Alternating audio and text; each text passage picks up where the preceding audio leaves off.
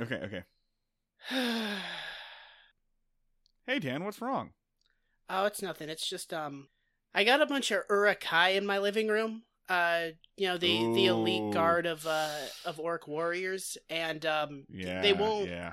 they won't leave, and they're drinking all my beer and eating all my food, and like whenever I call, whenever I go down and I like ask them to get out, they call me pink bitch and refuse to go anywhere, and like I don't really like know.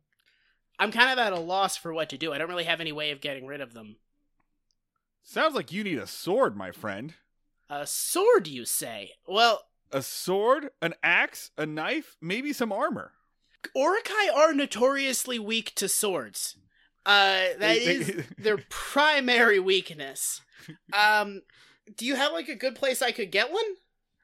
Well, fortunately, you can get great swords, knives, axes, armor, chess sets, and other things from battlingblades.com. Battling Blades is your home for high-quality materials with fast and free shipping, amazing customer service, and you can get your hands on an exquisitely crafted piece with some high-quality metals, bone, wood, and leather. It'll get you a sword that will clear those Uruk-hai right out. Not only that, Dan, but if you use discount code Mayberry, you'll save 10% on your order, which is going to come in real handy when you have to clean all the Uruk-hai blood out of your couch. I can use that money on a steam cleaner. It's going to be great. Yeah. You'll save so much money. Battling Blades. Swords. Battling Blades. Looks like meat's back on the menu, boys. Why do the Uruk-hai know what a menu is? Do they have restaurants?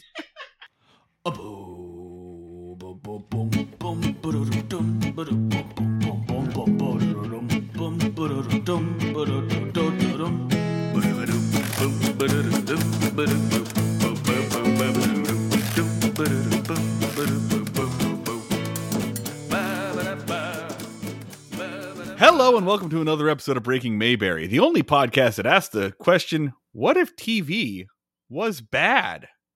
I'm one of your hosts, I'm Marty Schneider. I'm the other host, I'm Dan Ledwig. It's truly a question for the ages. No one's ever asked this before. I probably should have chosen to say that on an episode that was actually bad. I actually really liked this episode. But that's okay. I'm a bad host. Hello, Dan. Hey, Dan. Hi, Marty. Am I the only Marty that you know? Am I the only Marty Schneider that you know? Yes.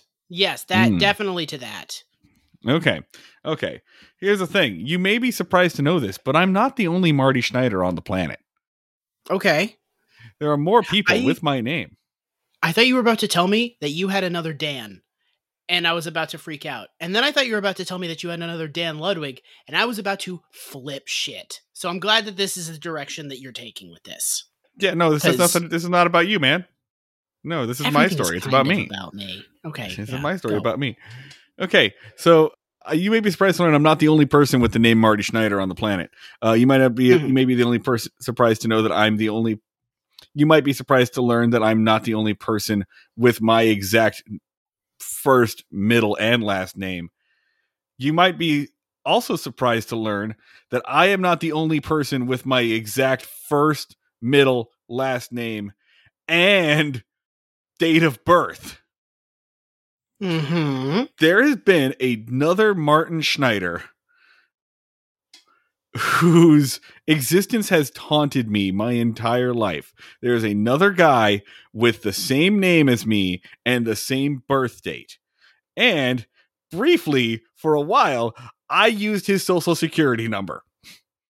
See, in high school, when I went to go get my driver's license, for whatever reason, my parents did not have a copy of my social security card, which you need to do in order to get a license. So I went to the social security office and I was given a card by them, and they gave me a number that belongs to a different Martin Schneider, a different guy. And I got my license with this.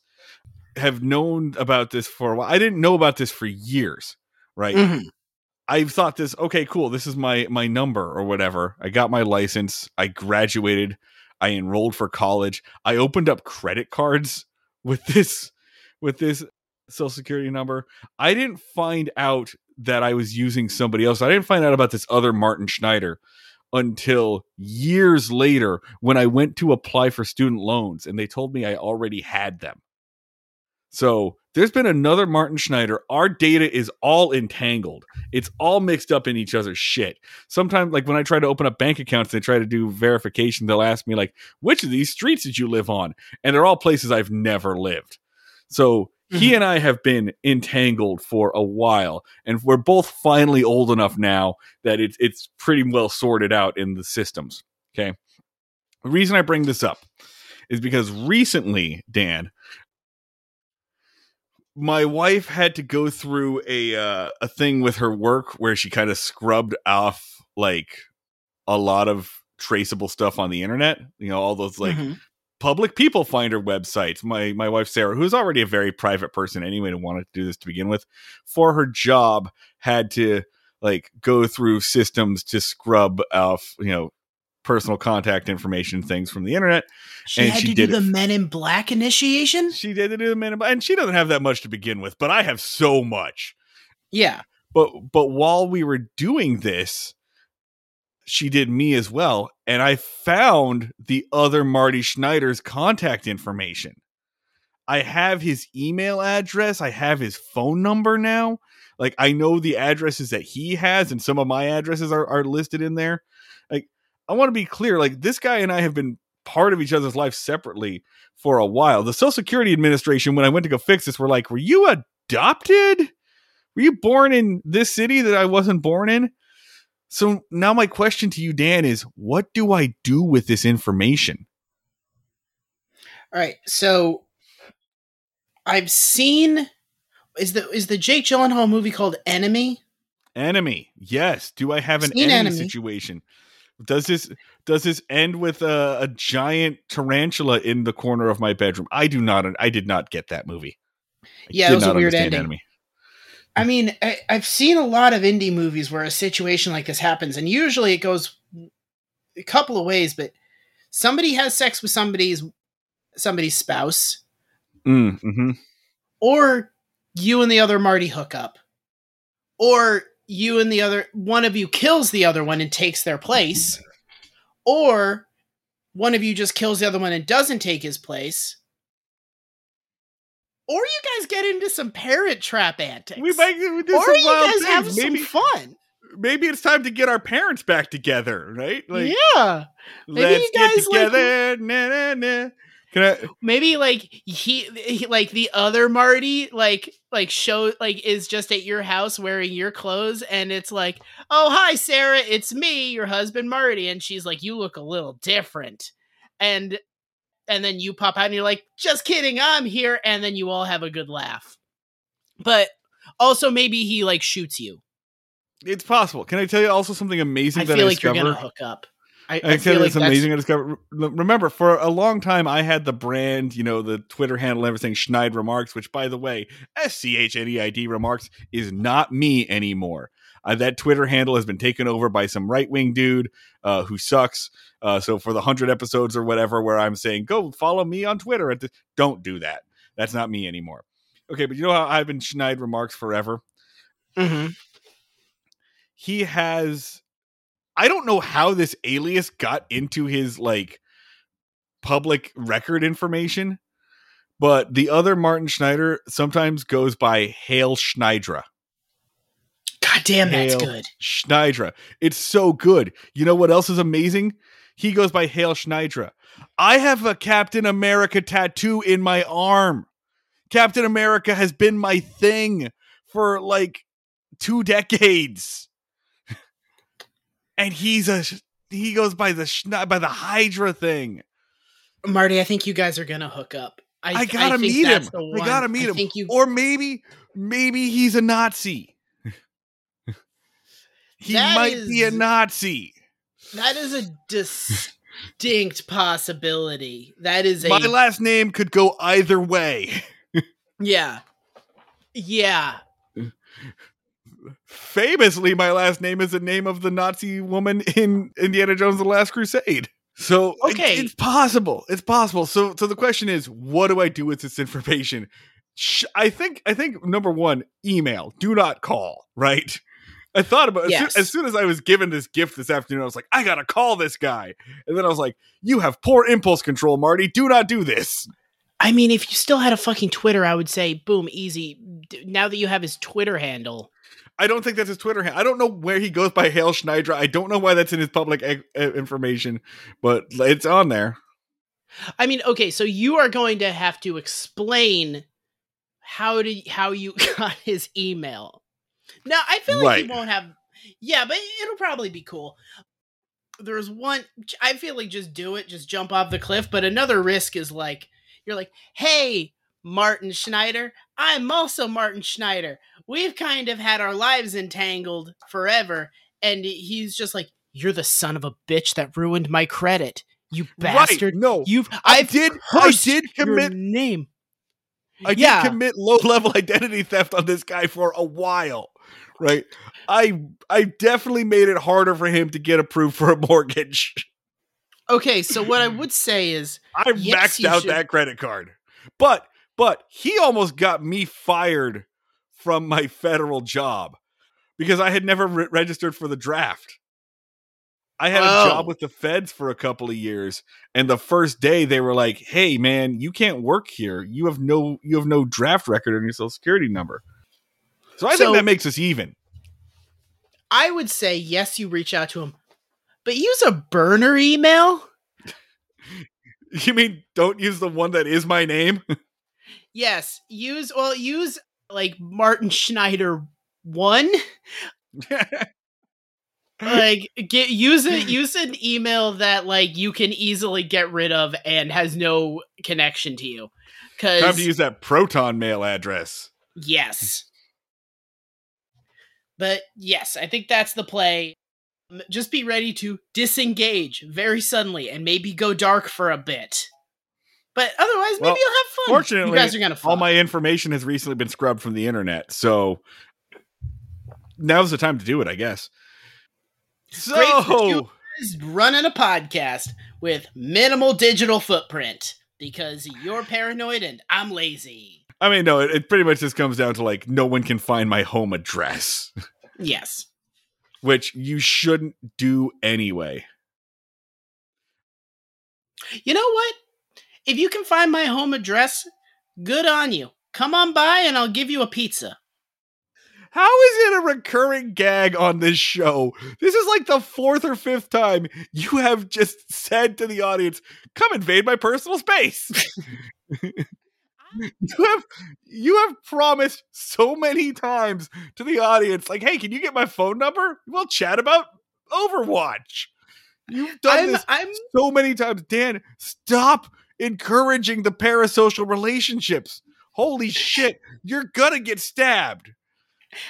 Really, if you managed to dox me, I wouldn't be happy about it, but I would be flattered. Please don't killed. Please don't swat, Dan.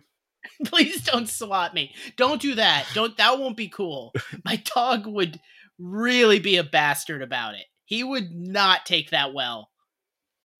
Okay, so today's episode, let's talk about the Andy Griffith Show, shall we? Today's episode is Season 5, Episode 27, Aunt Bee's Invisible Bow.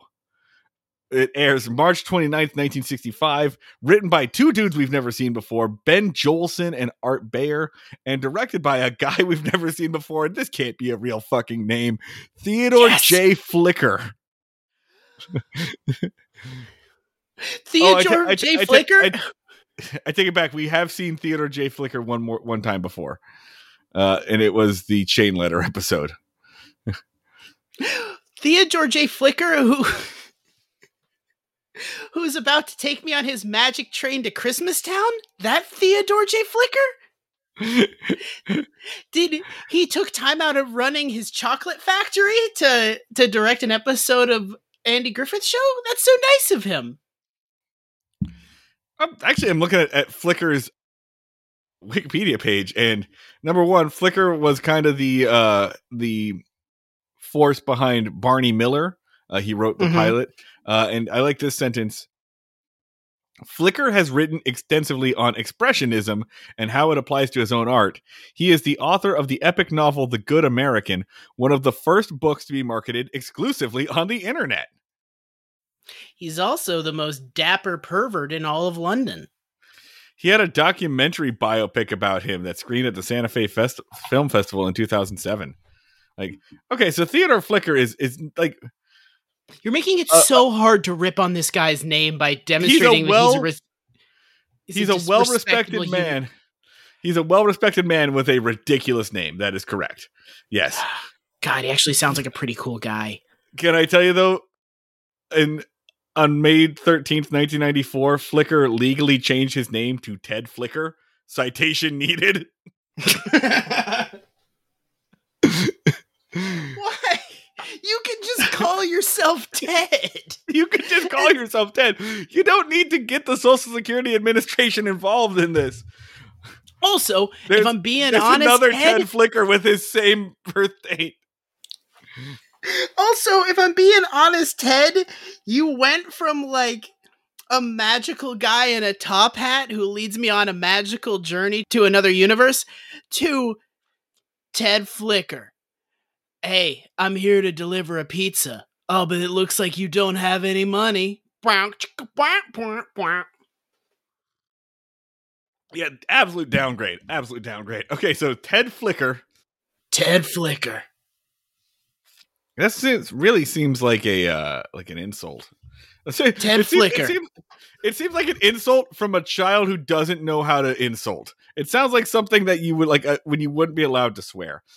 Here's the one sentence summary from Wikipedia. A guy who flicks Teds. Aunt B invents a story that the butter and egg man is her new boyfriend. ... But he happens to be married. Mm-hmm. Marty. So this is an Aunt B doesn't fuck episode. Marty, a quick just proposition up top. Here's a suggestion. You tell me how it feels. What if, when a guy is really good at fucking, we call him a real butter and egg man? All right. Okay. Yeah, just like, oh, there goes Jeremy. I hear he's a real butter and egg man, if you know what I mean. Just sounds right? I like that. I like that. That guy's a real butter and egg man. Yeah. Hey. Yeah. How was your Tinder date last night, friend? Oh, real he was a butter and egg man. He was a real butter and egg man. All right, man. Good for you. Good for you. Butter and egg man is my Grindr handle. Yeah. Oh God. That's hot. Okay. All right. Butter and egg man. So in this episode, Aunt B has a Canadian boyfriend, essentially. It's a boyfriend, you don't know him, he's in the next town. Except it's a real person, and that causes a lot of problems. I love this episode. I thought this episode was great. It was genuinely funny. I appreciate everything that is done in this. The guy playing the butter and egg man is doing capital A acting, like going so hard in a role he does not need to go hard in. He is a real man. Like, this motherfucker is a guy who exists in the world, and you could walk up to him and have an interaction. It's crazy. It's crazy how much he is a person. There is a wacky misunderstanding in this, a couple of misunderstandings, but they're reasonable ones, and they don't go on too long. I love this. This is an ideal platonic ideal for sitcom episode. Plus, Frances Bavier gets to do stuff, and we love it when Frances Bavier gets to do stuff. Love that woman. All right, so we start off with at the Andy Griffith household, at the Andy Taylor household. Aunt B is packing Opie's suitcase for a sleepover. There's a pretty good bit about like she's overpacking, packing for social anxiety, as we've said before on the show. She's packing him like 3 shirts, 1 good dress shirt, 1 good pair of slacks, like he's going to church maybe afterwards. And he's just going over to Johnny Paul Jason's for the night for a sleepover. It's like 4 p.m. He's going to be there for 18 hours total. Yeah. So they send him out on his way. The other kid's parents pick him up. He's gone, having a great time. Helen Crump comes by. Crump's like, "Hey, where's Opie going?" They reiterate this. I think it must be in the morning. She came over for coffee, and she says she's really stressed about work. And she says Howie Pruitt is turning into a real piece of shit. Yeah, just basically just walks in and is just like, that Howie Pruitt's a real son of a bitch. Really making my life a living hell. Oh, hey, Vampy. Which is great. Like, if you've ever known any teachers, that's 100%. Every teacher walks home and they go, "God, I fucking hate that kid." Like, yeah, but it's Howie Pruitt. We just saw him last episode. He's a newspaper man. Yeah, he's a little prick. He almost destroyed a family. He almost basically got the entire main cast killed. So yeah, like, seems like a little bit of a bastard. Also, I just timeline correction. This is same night. Helen and Andy are like coming by. They're gonna go out on a date, and they stop it because, well, not they don't stop it. They invite Aunt B to come out with them. She doesn't want to go out, so they say, "Oh, well, you know what? We'll stay in tonight. It'll be fun." Well, I don't think they had like a preset date. Like, yes. Andy just floats the idea of just like, okay, well, I mean, you're a little stressed. You want to go out tonight? We'll go see a show or something. We'll go hang out. Like, he's just saying, like, let me take your mind off of this stuff. And then he realizes, wait a minute, Opie's gone. So Aunt B, you're going to be here all alone. Do you want to come hang out with us? And then, yeah, and Helen's like, yes, please come on, hang out with us. But he's like, hey, you have no reason to exist when you're not child rearing. So we'll take pity on you, I guess. There is a nice little like line that's kind of foreshadowing at the beginning where Andy like says, "Oh man, I feel sort of funny. Makes me feel a little sad whenever Opie leaves, even if he's just going away for the night." And I'm like, this is a huge change from the guy who frequently forgot his son existed in the past couple of seasons. And Aunt B says, "Yeah, well, you'll have to get used to it. Imagine how someday he'll be all grown up and he'll get married and he'll leave the house forever." And Andy says, "Yeah, imagine how much stuff you'll have to pack for him then." Good joke.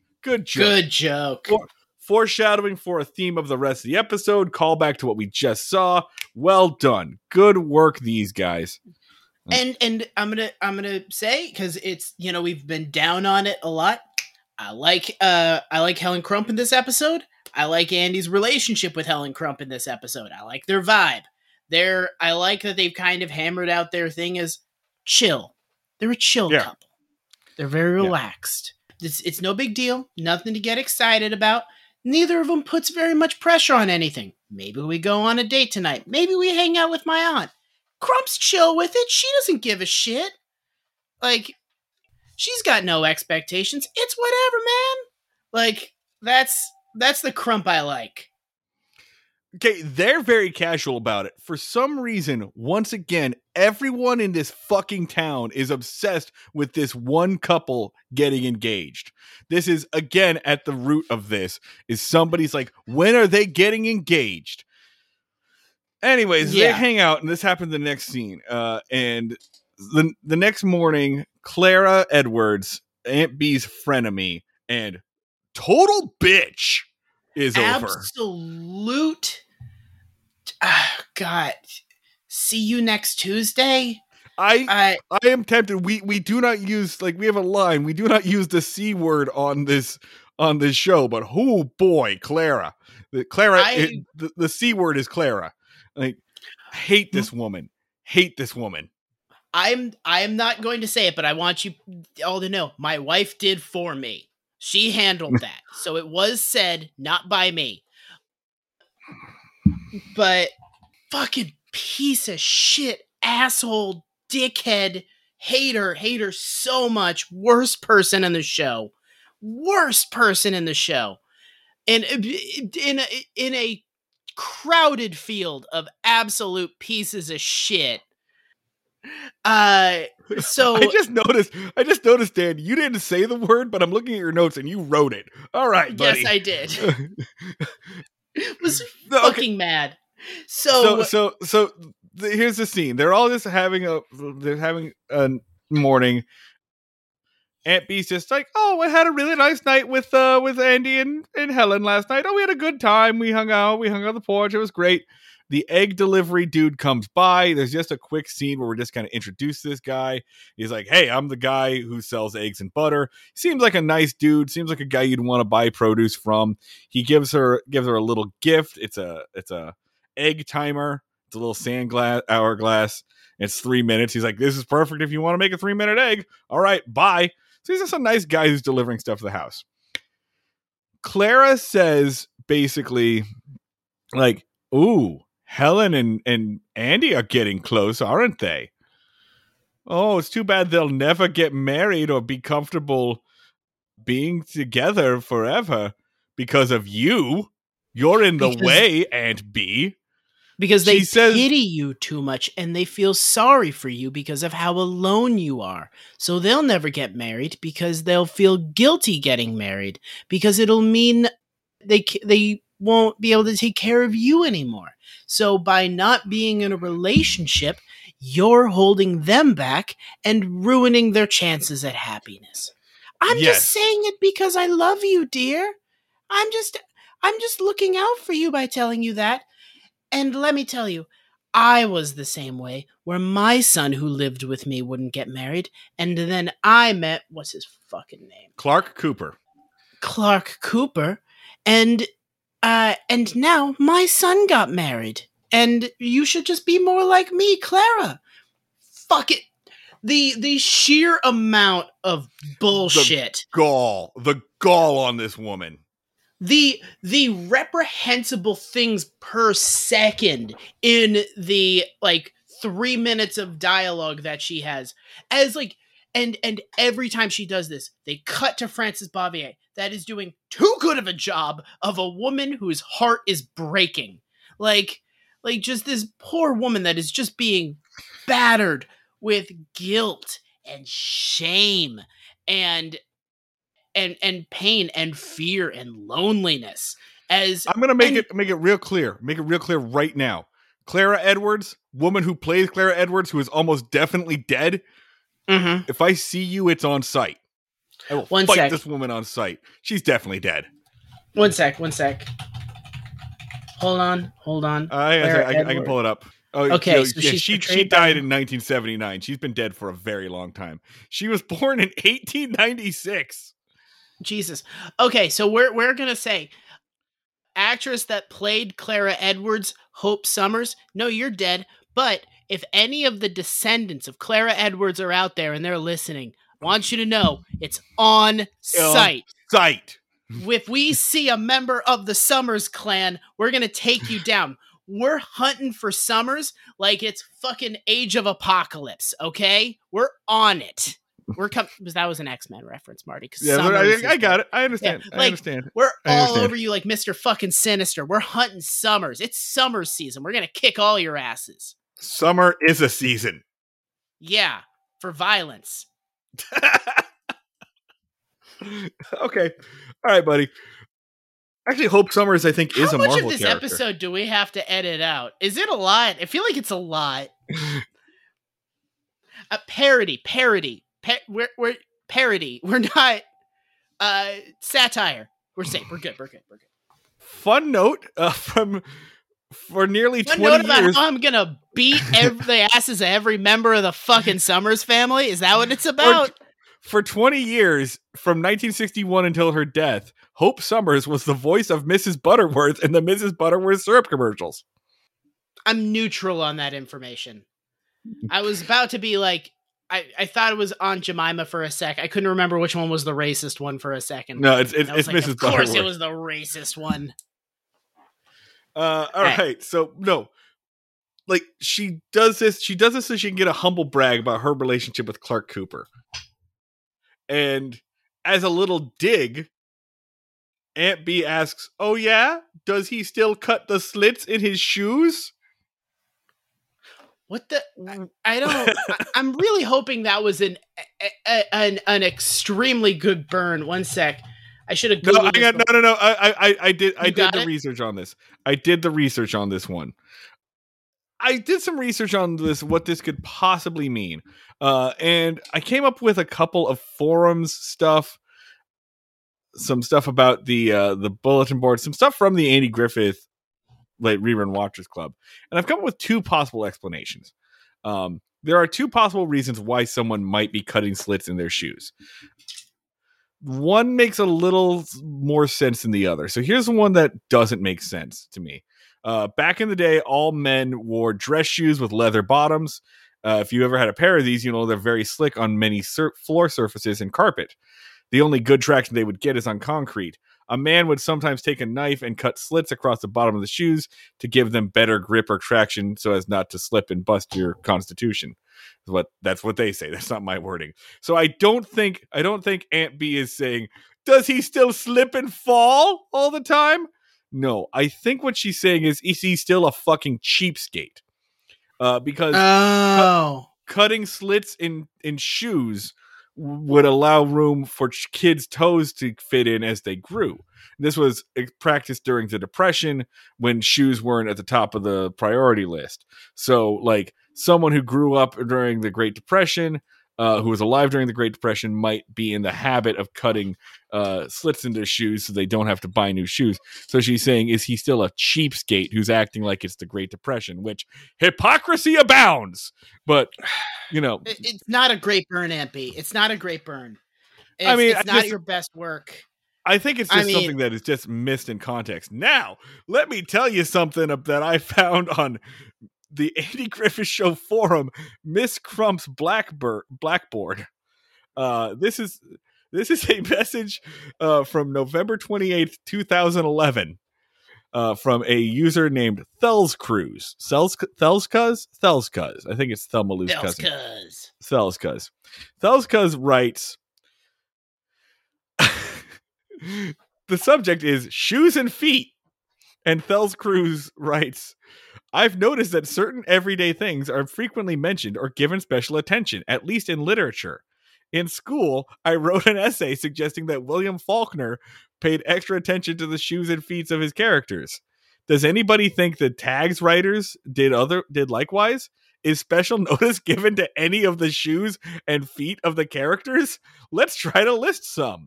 I'll start off with Gomer's new shoes with the buckles on the side when he was taking Mary Grease to the dance.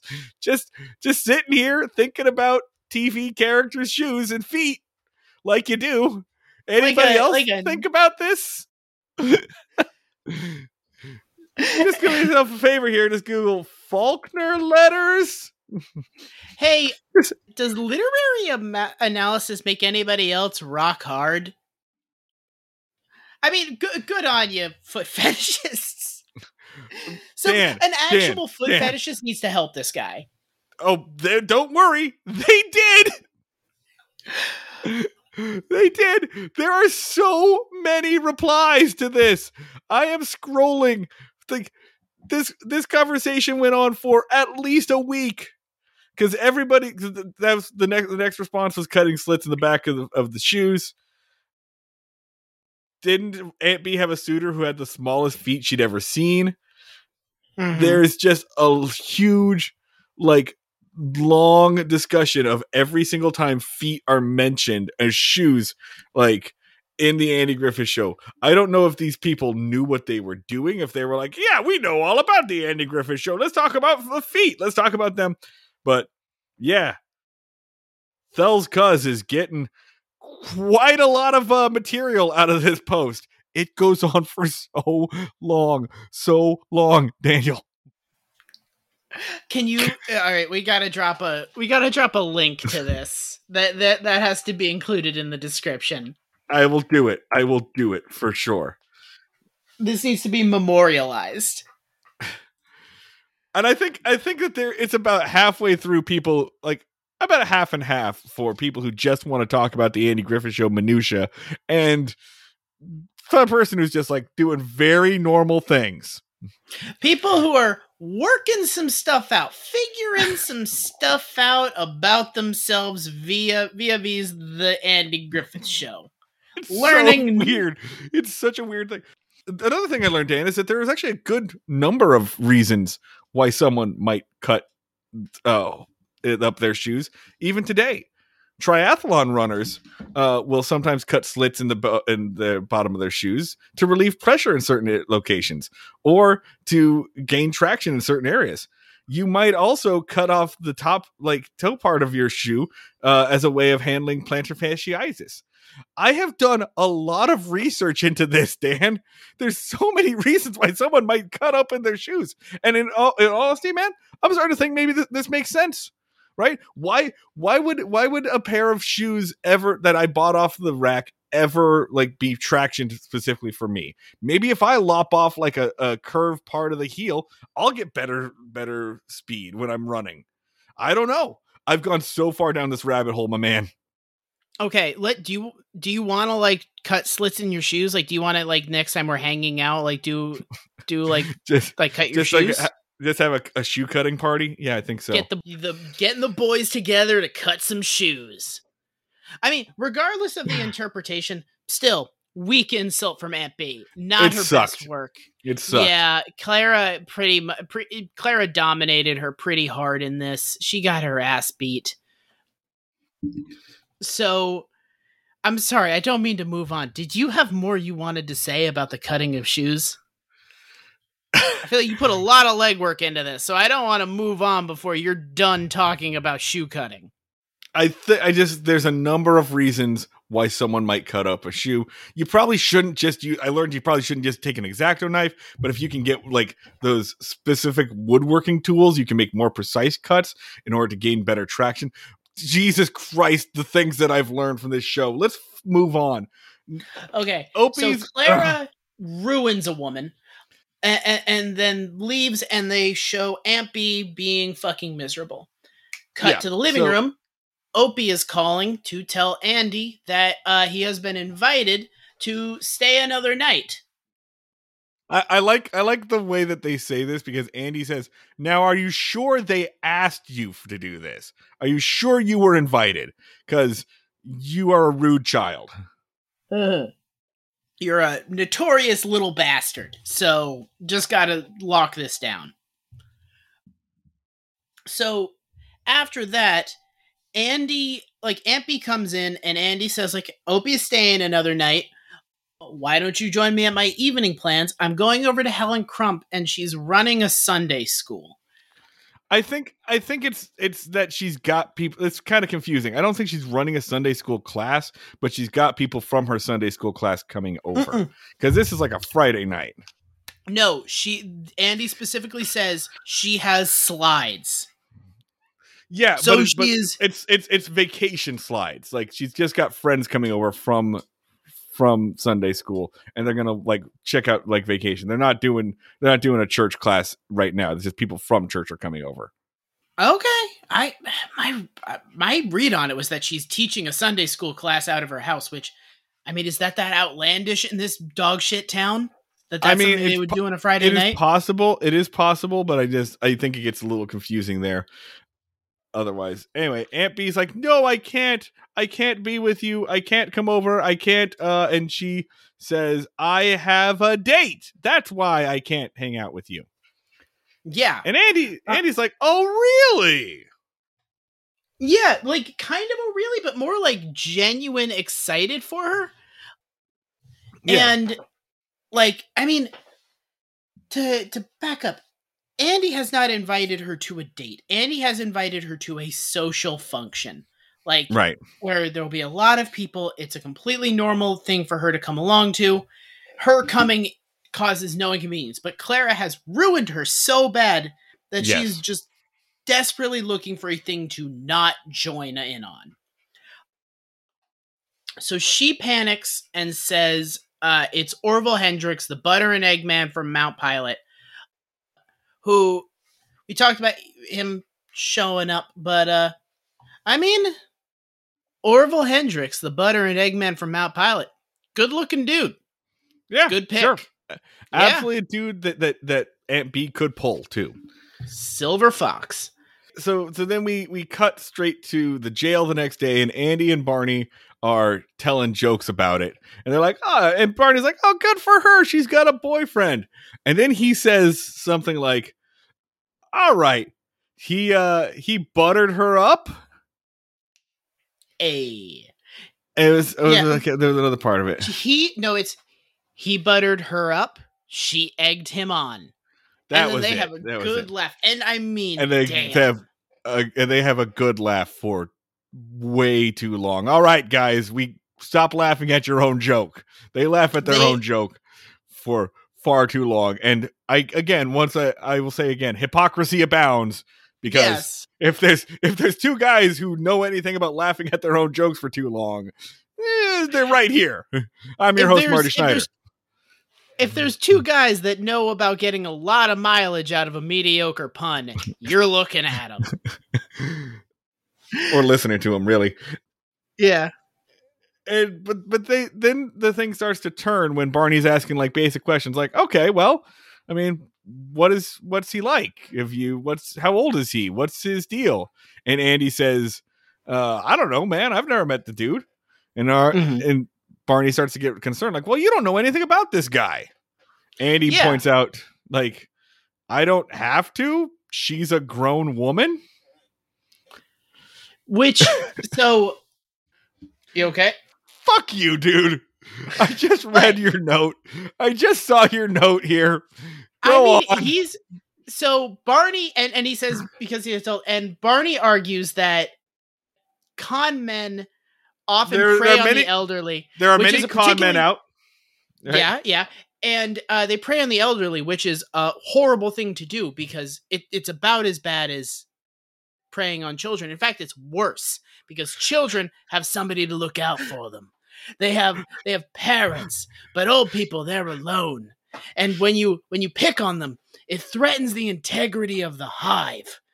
And they're horrible people that should be blown up. This joke only makes sense if you've seen the Jason Statham movie The Beekeeper, or you've listened to our bonus episode about The Beekeeper. So sign up for our Patreon, I guess. This is an advertisement for the Patreon. This joke would make sense if you had heard it, assuming I managed to release it before we did this episode. Barney says, like, what if I do a background check on this guy? What if I tail him for a few days? Maybe I should follow him around to make sure he's safe. Let me do a background check on him for a few days. Tail him around. Jason Statham is not Australian. I cannot emphasize this enough. I'm trying my best to make him not Australian. It's not working. The more I try to make him not Australian, the more Australian he becomes. You're the fucking crocodile hunter right now. Christ. So I think this next bit, though, is almost entirely improv. Upon the second watch, I realized that Don Knotts is just throwing out lines that Andy does not even know how to respond to. Because the things he's like, it's pretty fucking funny. He goes like, listen, it's just a simple tail job. I'll just follow him at work, at home, watch him bathe, be there when he sleeps, pick up one of his kids from school. Just immediate, and this is rapid fire, just deranged levels of surveillance. As Andy's just like, Jesus, holy shit. Okay, whoa. What? No, what? No. Don't do that. And this all comes to a head as Don Knotts says, well, suppose he's a crazy person. What if he's one of those guys who howls at the moon when the moon comes out? And Andy just goes, howling at the moon? What if he's a bathtub murderer? And Andy's trying so hard to bail on the scene. He's like, I gotta go pick up Opie or something. He's running, and it ends with Don Knotts screaming, those are the worst kinds of schizophreniacs, or something like this. I feel like this whole thing was ad-libbed. I feel like Andy was genuinely trying to get out of this. It was very good. I laughed at this. And then, like, to the episode's credit, Barney does not actually tail any. He doesn't go behind Andy's back or whatever. He just happens to pull into the filling station where the truck is there. Like, they just sees Hendrix's butter and eggs as a truck. And so he just starts asking the guy that's there. It's like a teenager, and the teenager is like, "Oh, I think it's really great to work for Mr. Hendrix. I mean, I'm probably pretty biased. He's my dad. I'm only driving the truck right now because he's taking my mom out to lunch or whatever." And so there's the reveal. The kid reveals Hendrix is married with a child. Cut to the first commercial break. Great so far. On board. Yes. So, cut to the jail. Barney busts in. Boy, oh boy, oh boy, oh boy, oh boy, oh boy, oh boy, oh boy, oh boy. Just the normal thing of like baiting Andy, and Andy does the exasperated like, what? And Barney goes on a big thing of making Andy promise to not become angry and violent. Just be like, I'm going to tell you this. You need to not get pissed off. You need to not fly off the handle. In fact, you need to promise that you are not going to explode into violence. And he's like, adding a little fodder, I think, to your theory from the last episode that Barney might actually just be Lucifer. Because he's like, don't get angry. Don't get violent. Promise me you won't handle any of these shotguns that I'm not trying to block very hard. Which he is making him promise to not get violent, specifically to put the idea of violence into his head. Barney wants him to kill this man. Like, maybe kill him, maybe beat him up. Barney wants this man hurt. Not even necessarily. I think Barney just wants violence to happen. So two scenes from now, he'll flat out say that. Yes. Barney explains what happened. He explains that he heard from Hendrix's son that Hendrix is married, and Andy is upset by this. He's very confused. But he's not like he's not like furious. He's like wounded. Like he's like he's hurt, and he like makes Barney say over and over. Basically, he like safeguards against most of these episodes, which is like, are you fucking positive? You're not misinterpreting. You're not exaggerating. We didn't have a wacky misunderstanding. You didn't get the wrong Hendrix. And Barney is like, nope. The kid. I got it from the kid. And Andy is like devastated. Plays it really well. I one thing I really like about this episode is that everybody's actions and behaviors here are motivated by genuine love for Aunt B. Like, you feel like they really care for this woman and they don't want to see her get hurt. They don't know how to handle this. Like, I don't know how I would bring this up, to be honest. Like, how would you handle this? Let's say it's one of your friends you find out is dating a married man, let alone I'm going to do it with my grandma. Like your grandma. I'm going to do grandma. Okay, so I'm finding out that my grandma is dating a married man. Yes. Is it bad that I wouldn't really give a shit? Yeah, you should care about that. I feel like I would. After a certain age, it's kind of like fuck around, do whatever you want, I guess. That's a crucial thing. Is it's my grandma, so I'm just kind of like, hey, whatever, man. You guys are going out of the picture soon. Have fun. Okay, so let's say if it's a friend, if it's a contemporary, if I find out that. Let's say I feel like this is a non-issue right now because like if you are like cheating on your spouse, you get found out immediately these days. 1 second. I feel like that's a non-issue these days because like if you are cheating on your spouse, you can keep that up for like 3 or 4 weeks. Like anyone can identify that shit so fast. It is. Has cheating.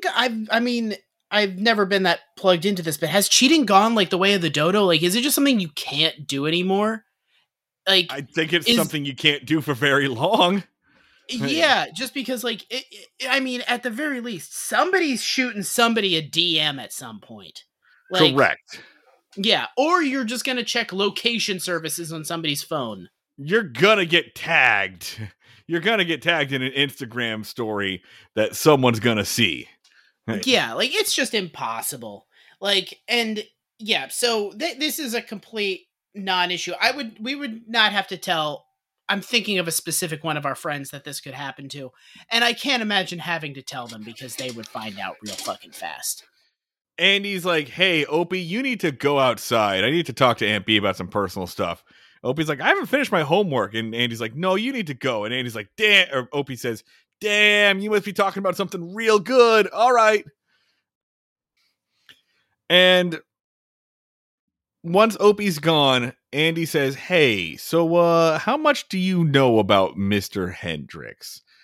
And Aunt B like gives made up details that are so sad. So this comes in two waves, and the first wave is like, "Tell me about your boyfriend."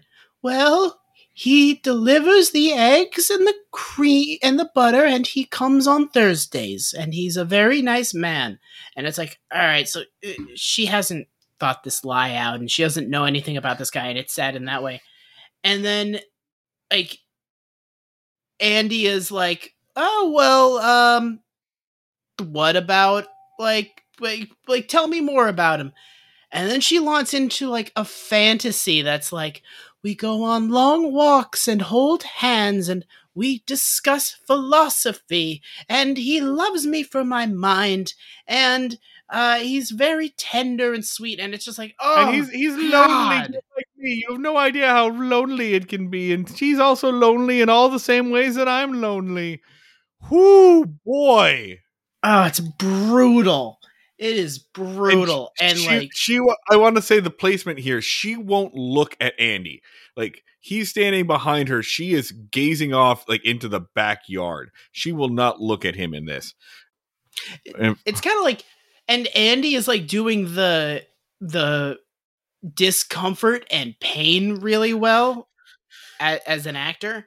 And I'm just kind of like, oh, now this is the time you guys are good at your jobs, when you're portraying this pain.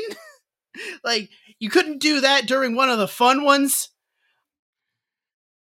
But and Andy kind of gives up. He's like, all right, well, maybe you guys should go on a double date with us. Bye, leaving this situation. They cut to the jail. Andy, Barney, and Crump are sitting around. Barney is yelling at Andy specifically for not beating the shit out of Hendricks, which Andy is like, you told me not to get violent. And then Barney goes like, oh, you have an answer for everything. So Barney wanted him to kill this guy. Violence. Barney wants some violence. Yeah. Barney wants blood. More blood for the blood god, Andy. More blood for the blood god. For the blood god. Which Helen Crump, who is just kind of sitting there. That was good. I think that was your best Don Knotts to date. More blood for the blood god, Andy. Did I lose it? I think it was still decent. But Crump, the rational one here, is also like, I think you should go talk to this dude. Yeah, basically it's just like, what if you just went to see him and talk to him? So, cut to the barn where Hendricks is on the wacky misunderstanding in this scene that lasts exactly as long as it needs to, and it ends logically, but it still sets up for some good fucking bits. Yes. Hendricks is on the phone with a customer who is complaining, and he says, okay, I'm sorry, I'll send you a new dozen next time. And he tells his teenage son, and he hangs up, he says, hey, you've really got to drive a little bit more carefully when you drive the truck. That's the third person today who's complained about getting eggs with cracks in them. And the son goes, I know, Pop. So there's the setup.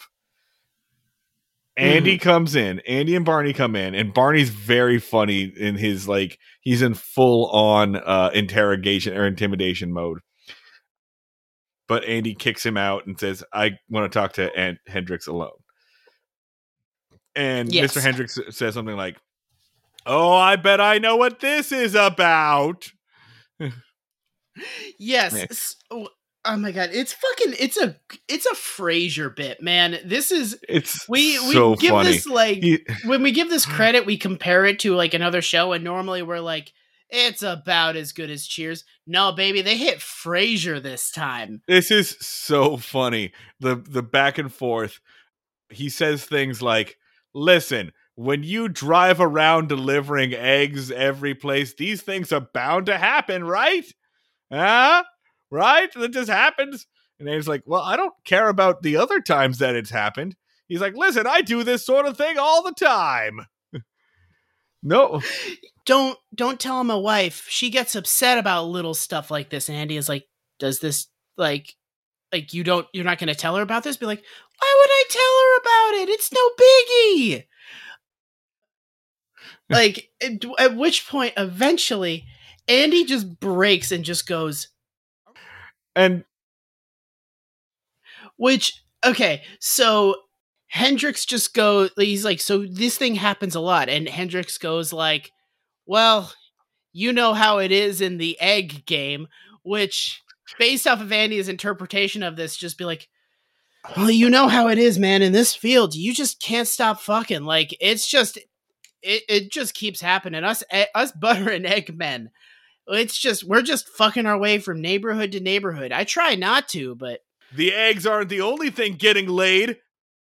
Hey!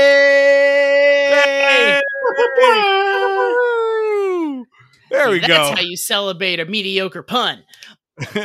So, I do like the bit where he offers to clear up the misunderstanding by bringing brand new eggs and throwing in a pound of butter.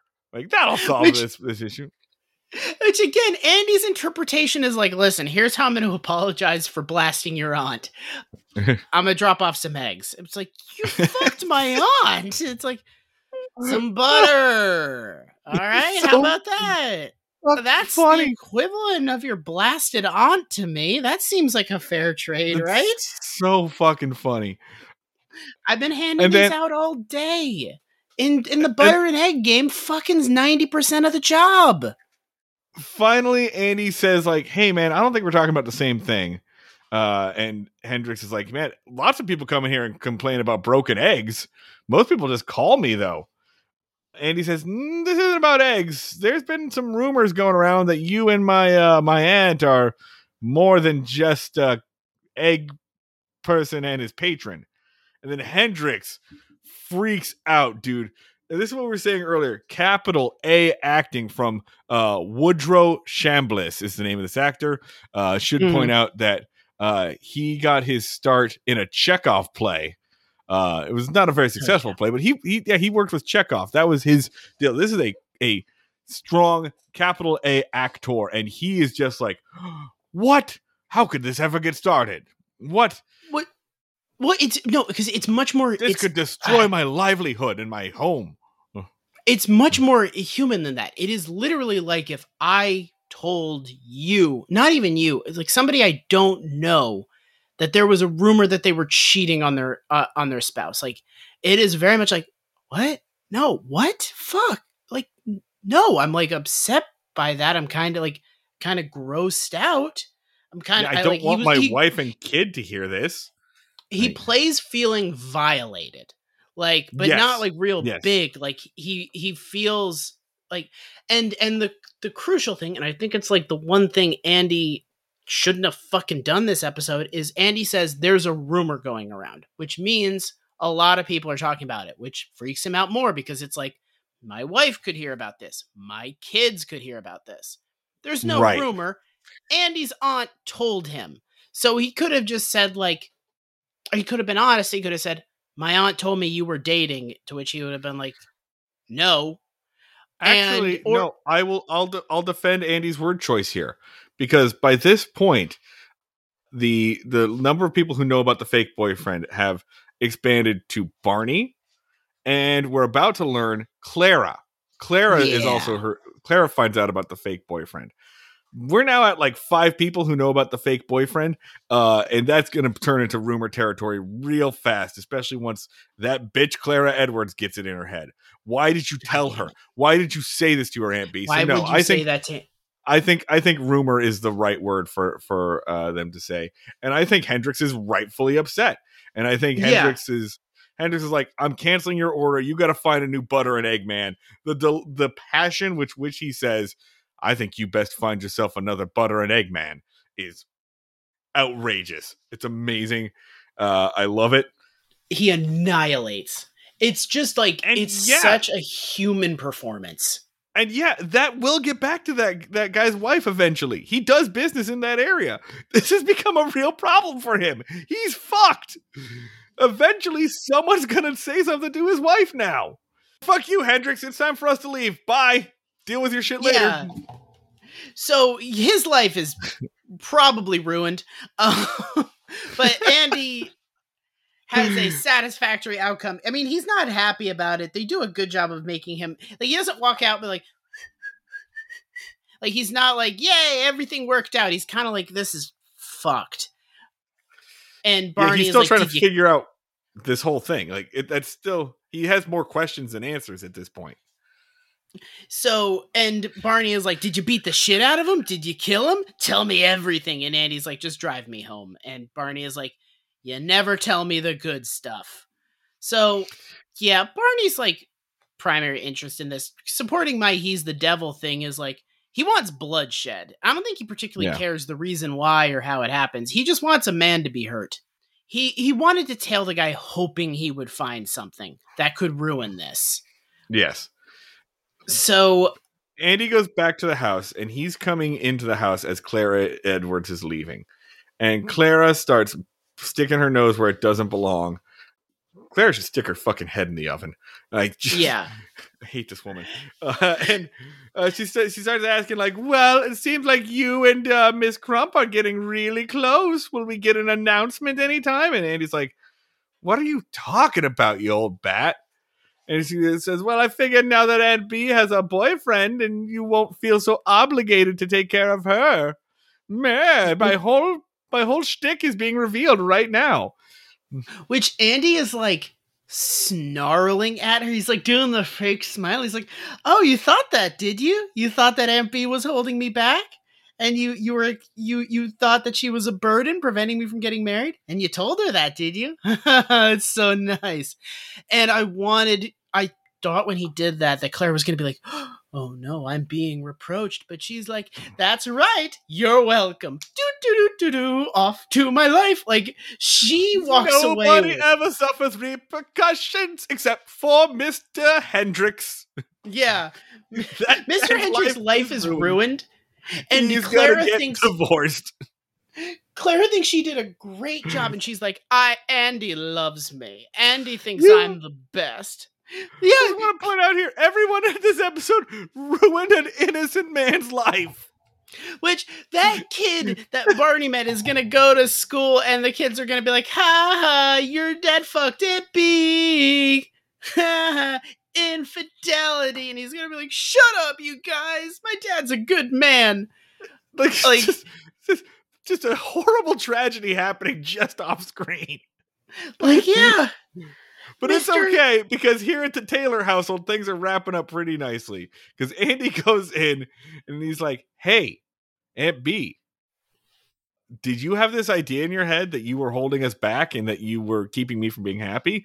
And did Clara, that bitch, put it in your head because you didn't get it from me or Helen? And he's, there's a really good moment where he's just like, listen, you're part of the family. The family is you, me, and Opie. And if Helen gets added to that family, you're still in it. Like, you're not a burden. He's like very honest with her. And it's a good moment. It's really sweet. And I really liked it. I don't have anything else to say about it. It's just a good bit. It's well acted. It's very well written. It's very sweet and human. And they do a thing where Aunt B keeps starting to cry, and Andy tells her to wait a little bit. And then at the end, he says, now you can cry. And she like breaks down.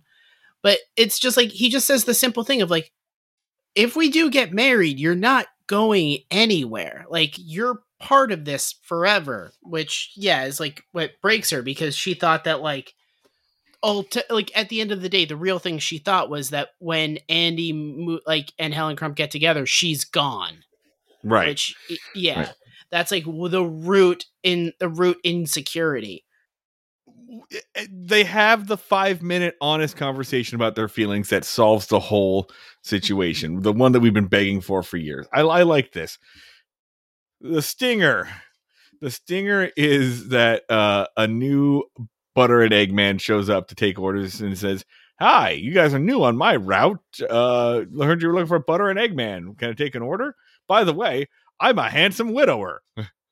I have no family and I have no wife." And Aunt B is just, the horny face comes on. Aunt B's horny face just snaps into place. And we do, in fact, go from an Aunt B doesn't fuck episode to an Aunt B fucks episode. Her eggs are about to get scrambled. I'm sorry. I'm so sorry. I'm sorry. I'm so sorry. I'm sorry. And that's it. That's the episode. Ratings.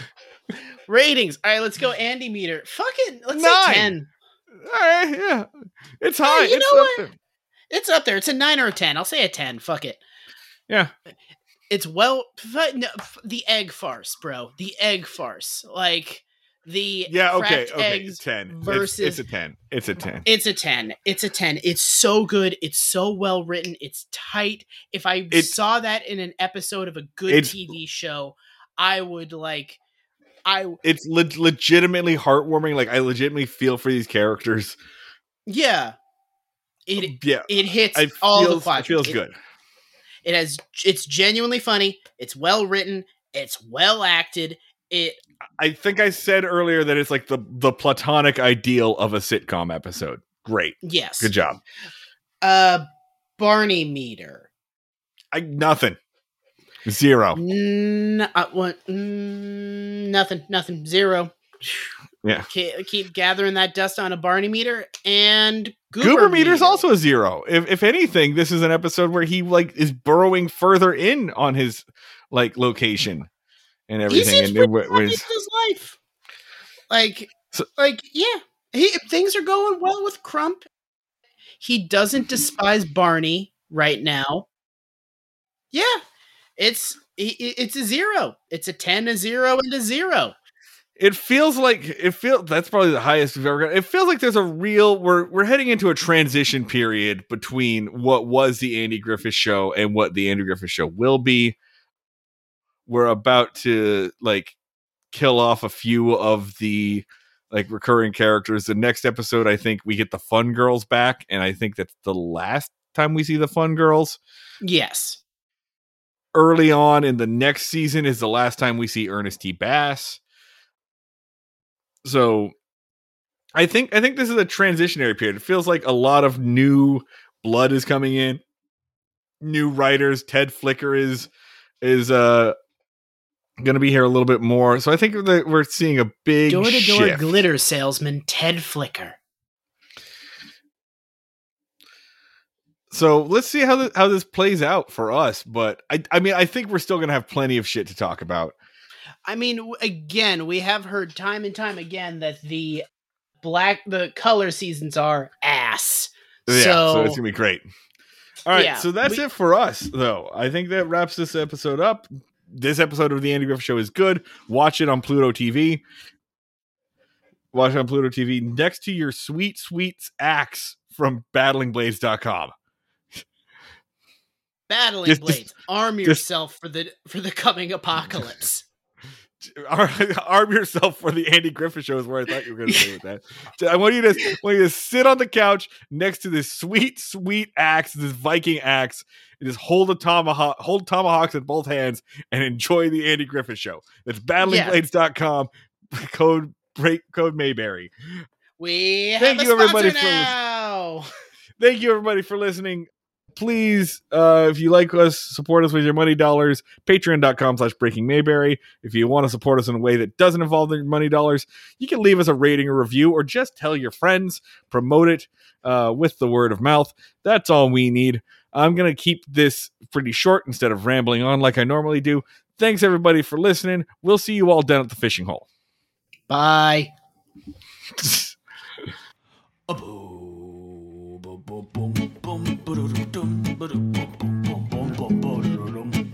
Ba-da-dum, boom, ba-da-dum.